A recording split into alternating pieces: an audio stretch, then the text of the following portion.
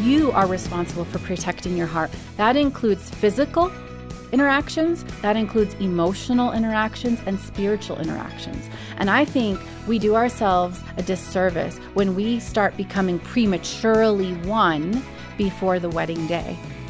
That's Deborah Fileta sharing about having healthier dating relationships, and she joins us again for Focus on the Family. Thank you for being with us today. Your host is Focus President and author Jim Daly, and I'm John Fuller. John, I'm excited about the content today. You know, once in a while we come to the dating side of this. That might be the 20-something, the 30-something, and people are forming their families later in life. And I think it's really important that we have some discussion about what God's calling you to in the way of relationship. What does it mean to be committed to the Lord, your identity in Christ? We covered some of that yesterday. And we also discussed being the person with the qualities you want to see in your partner. I thought that was interesting. Deborah Fileta, our guest, mentioned that. You know, the more you deepen your relationship with the Lord, the deeper those people that you hang out with probably will be. And I think that was true. It's true of my journey with Jean. I mean, that's when I was getting committed to the Lord in a deeper way. And boom, I found Jean, or the Lord found Jean for me, and she was equally yoked with me in that. Yeah. She was really developing her relationship with the Lord in almost what I would say the exact same way. And it was such a wonderful and reinforcing experience for me that the Lord had introduced us, and we're kind of right at the same place spiritually, emotionally, etc. So I'm looking forward to today as well. Me too, Jim. And Deborah Fileta is so good. If you didn't see the last video or hear the last episode, hit the website. We've got links to YouTube and our broadcast app, and to so much more, so you can follow along with us on this one.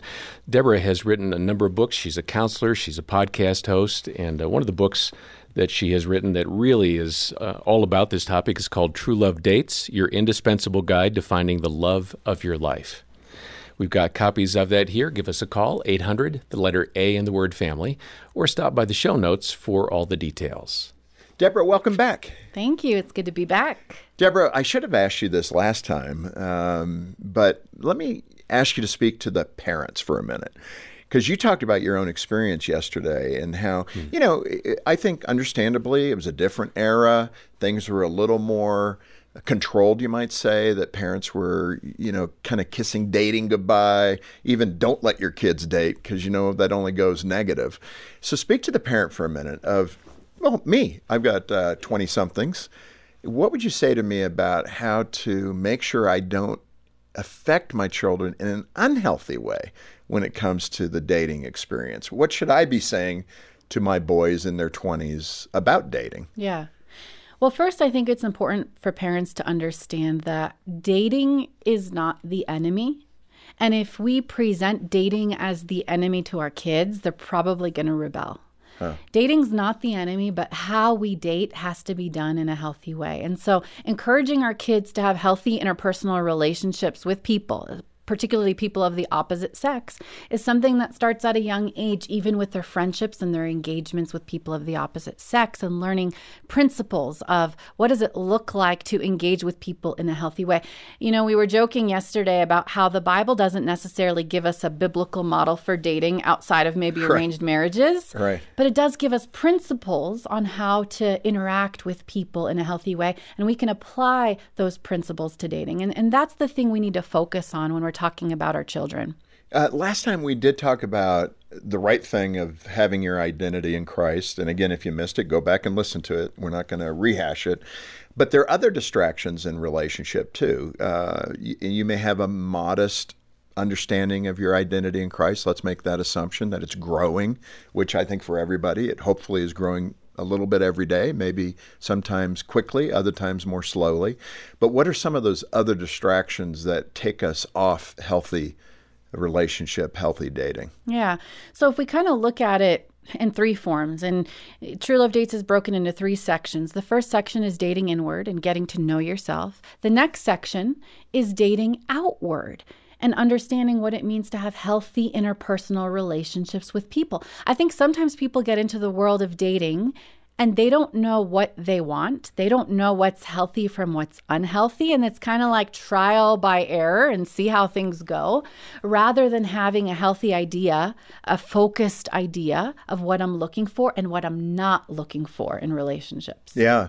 You mentioned, and in the setup, I talked about it a bit. I was really pleased when Jean and I met, where we were both at spiritually.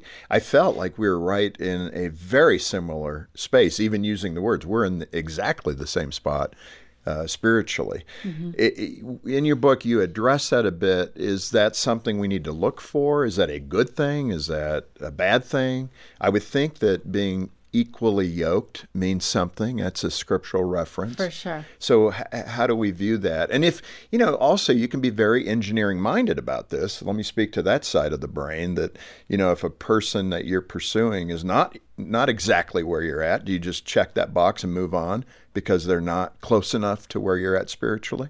Well, we have to understand our majors from our minors. Okay. And I think sometimes people put everything in the majors category or everything in the minors category. Like his height is just as important as his faith. Or his hair color is just as important as his relationship with the Lord.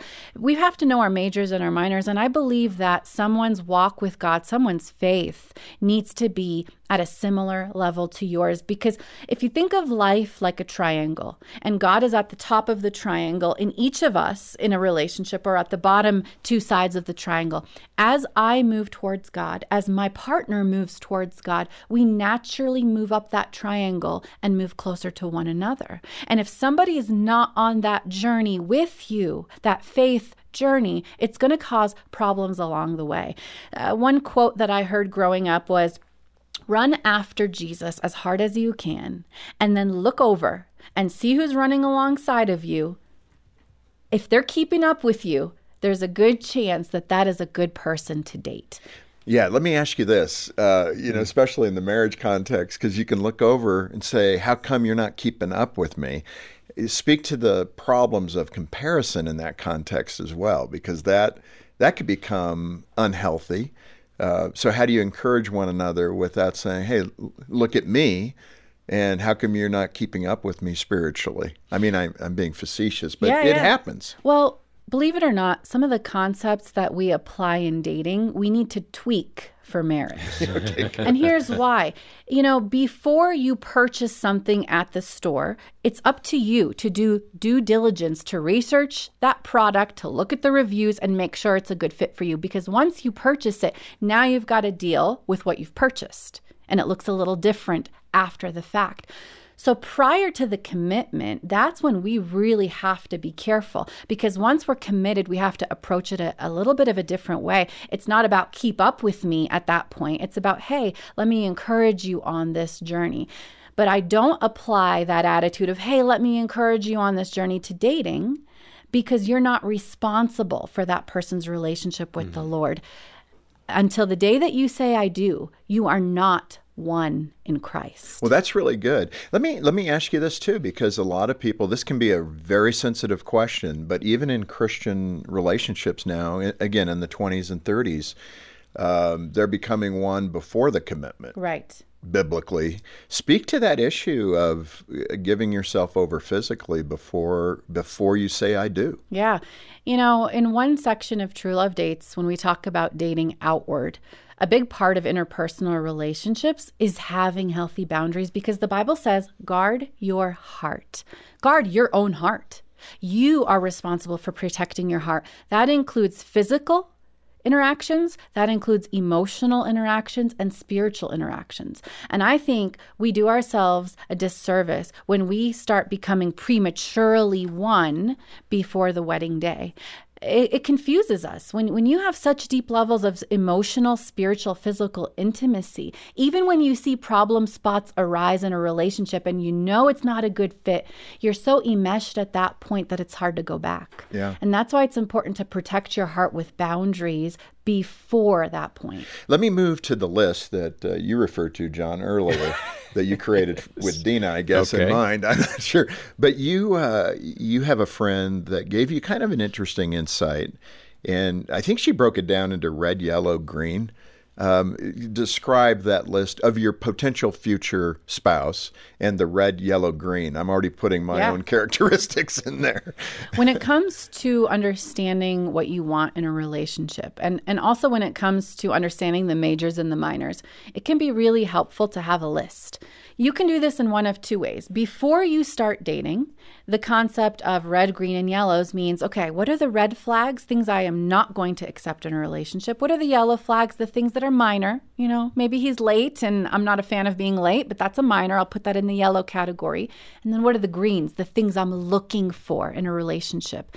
And then when you get into a dating relationship, it's important to do an analysis, to kind of take inventory of the reds, greens, and yellows in a relationship. And I always encourage people, if there are red flags, red means stop, because you cannot fix those reds no matter how hard you try, no matter how much you love, no matter how much you bring them to church and love Jesus. It is not up to you to change those reds. Can you give me some examples of what those reds and yellows could look like? I think I get green. Everybody gets green. Yeah, right. But what would be some of the reds versus the yellows? And do some people confuse yellow with red? I think people confuse yellow with red often.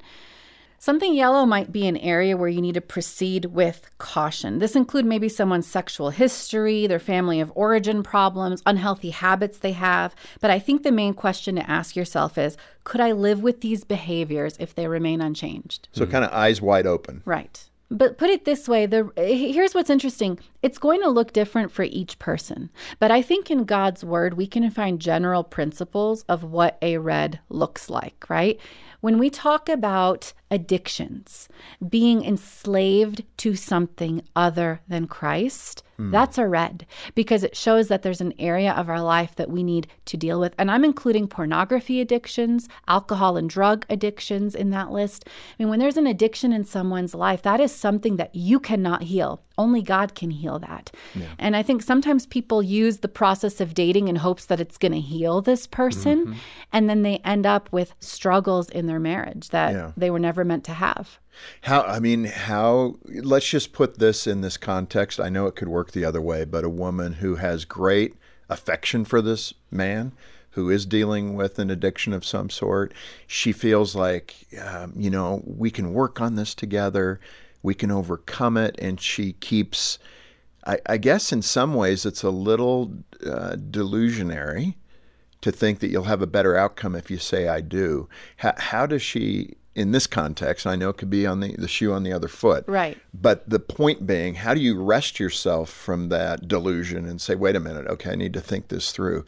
And the friend that's going to say, but the Lord loves him. Right. You can work with him. It'll be okay. Just to give some bad advice. Yeah, it is bad advice because we are on an individual journey of healing and we cannot heal each other. We can help each other, but we can't heal each other.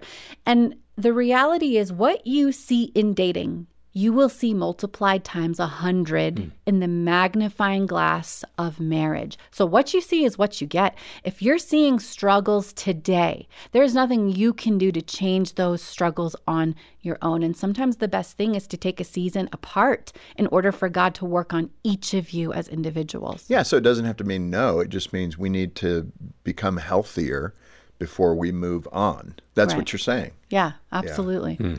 This is Focus on the Family with Jim Daly. I'm John Fuller, and our guest today is Deborah Fileta. She's a podcaster, a counselor, and author, and we're talking about her book, True Love Dates, Your Indispensable Guide to Finding the Love of Your Life.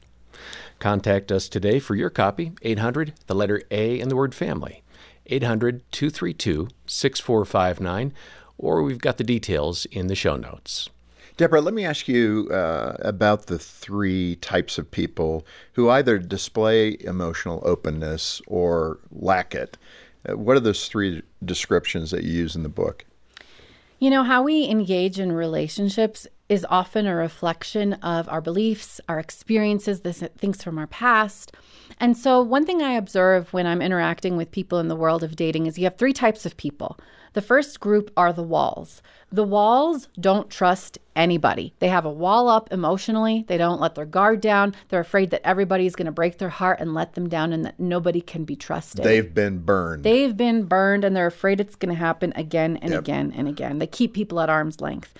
Then there's the opposite end of this spectrum, the free, I call them. Everybody can come in for free. There's no ticket necessary, and you just come on in no matter who you are. You don't have to earn trust. I trust you from the start. The problem with that kind of a relationship is they get burned somewhere along the way because they just let everybody into their life. They throw the list out the window. It doesn't matter. Come one, come all. The last group, I think, is the healthiest group, who applies the fence to the way they do relationships. A fence sees trust as something that has to be earned, and they allow people into their life that are healthy, but they have boundaries to keep out people that are not healthy. Yeah.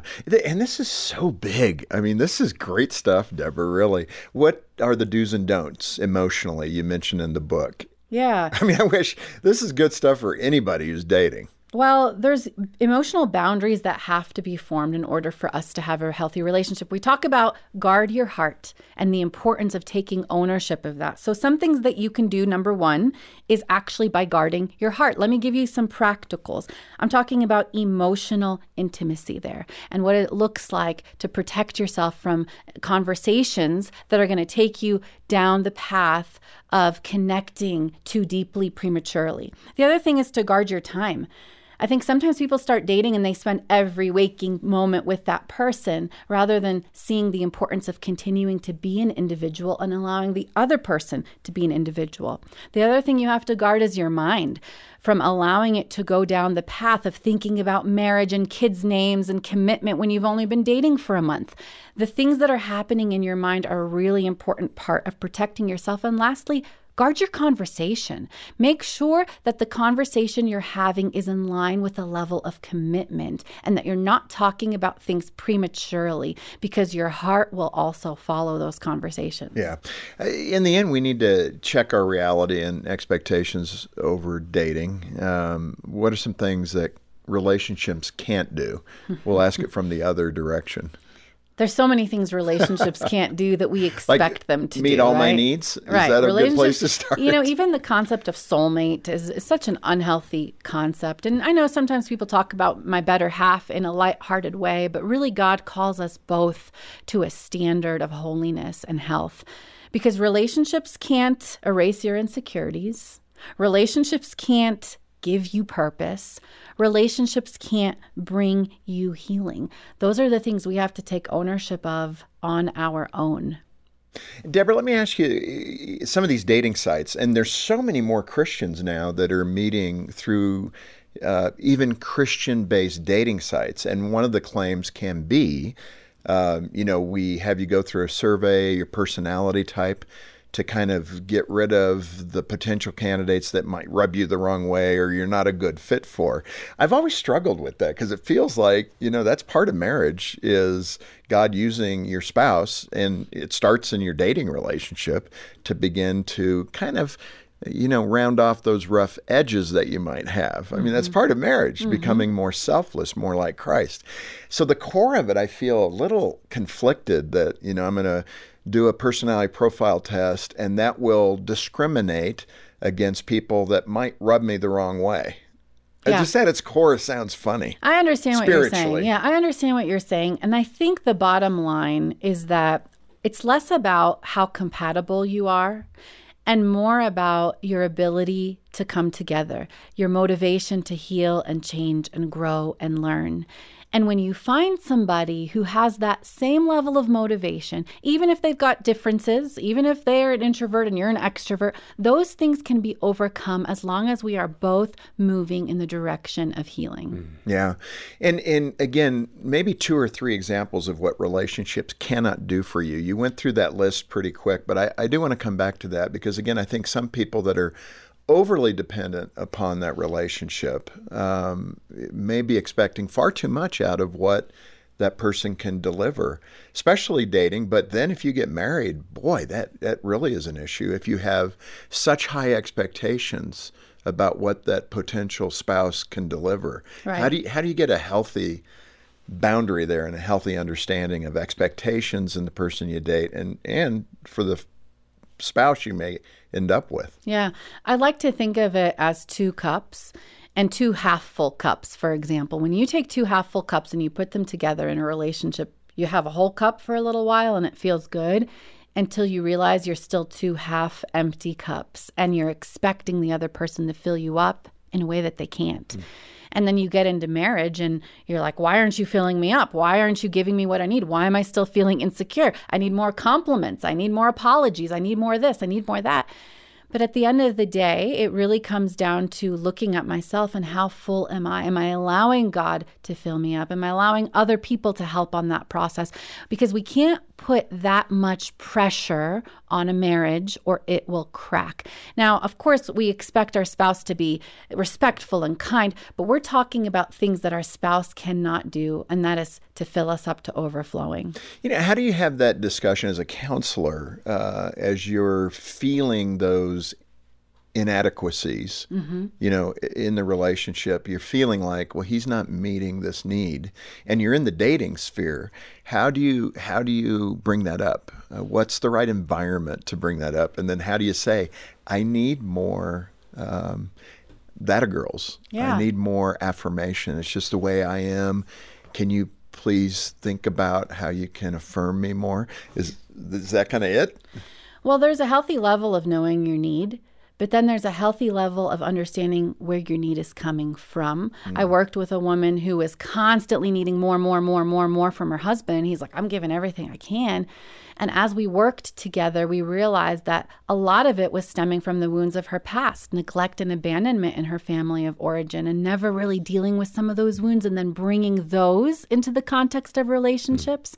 So it was a process of him learning to meet her needs, but it was also a process of her learning to meet her own needs in Christ. You had a kind of a funny illustration about this with, I think, your toddler at the time. Yeah. And, how much the other person can help you in that need meeting area. What did your little one do that gave you this insight into how people can and cannot meet your needs?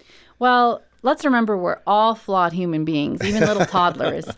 And she wanted to help clean something up and grabbed a dirty washcloth and started wiping everything down with that dirt.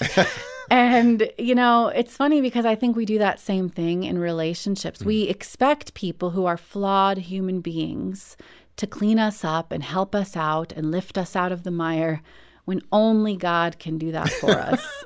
I can't imagine your face when she's cleaning this nice white couch is what I envision with this dirty washcloth and ruining the furniture.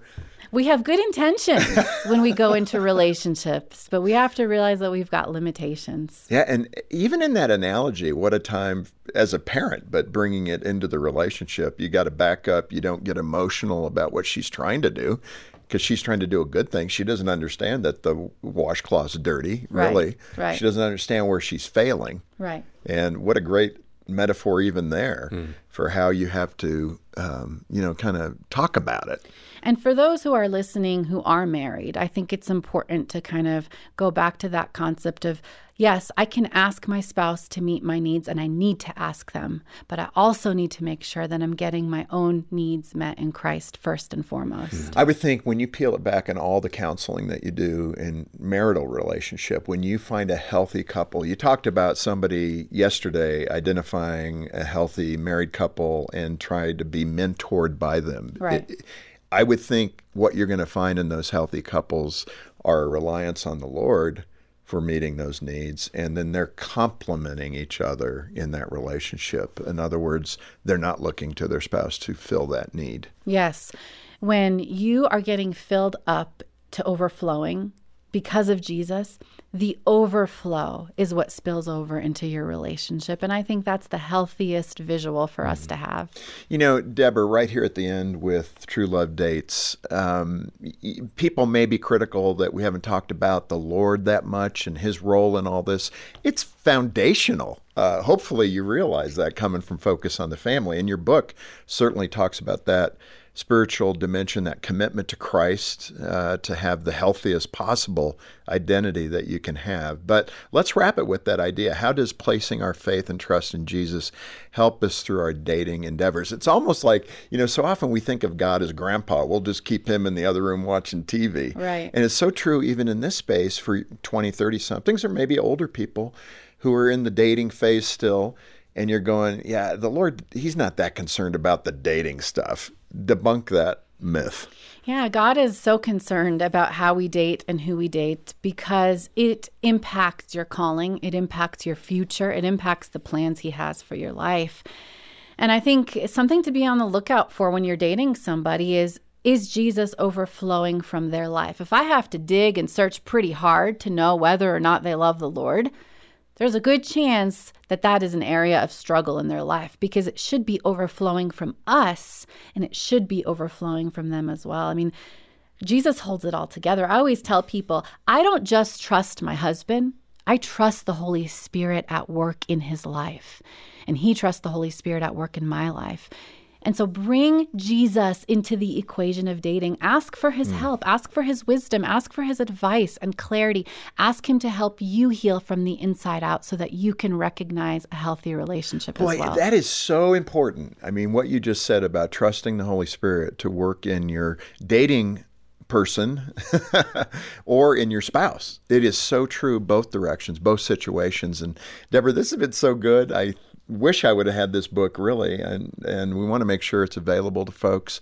And if you can support the ministry on a monthly basis, what a great way to do ministry through Focus on the Family. If you can do that, it doesn't have to be a lot, but $10, $15 a month really does help. When thousands of people are doing that, it helps level the budget out at Focus. We know what we can count on and what services we can deliver to help marriages strengthen, to help save a baby's life, to help parents through crisis. That all is what you participate in when you do ministry through Focus. So if you can do that, we'll send you a copy of Deborah's book as our way of saying thank you for being part of the ministry. Donate as you can when you call 800, the letter A and the word family, 800-232-6459, or stop by the show notes for all the details. And while you're there, be sure to check out the Boundless Show and website. They tackle topics like dating and relationships, finances, culture, and more, all from a Christian perspective. It's a terrific resource for young adults, and Boundless comes out with new episodes of the podcast every Thursday. Make sure to check them out. The details are in the show notes. Deborah, again, thanks for being with us. It's always so good to have you here. Thank you so much for having me. On behalf of Jim Daly and the entire team, thanks for joining us today for Focus on the Family. I'm John Fuller, inviting you back as we once again help you and your family thrive in Christ.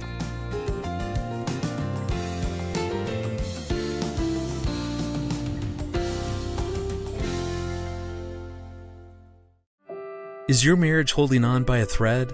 For deep hurt, you need deep healing that only comes from the Lord. And you'll find it at a Focus on the Family Hope Restored Intensive in Michigan.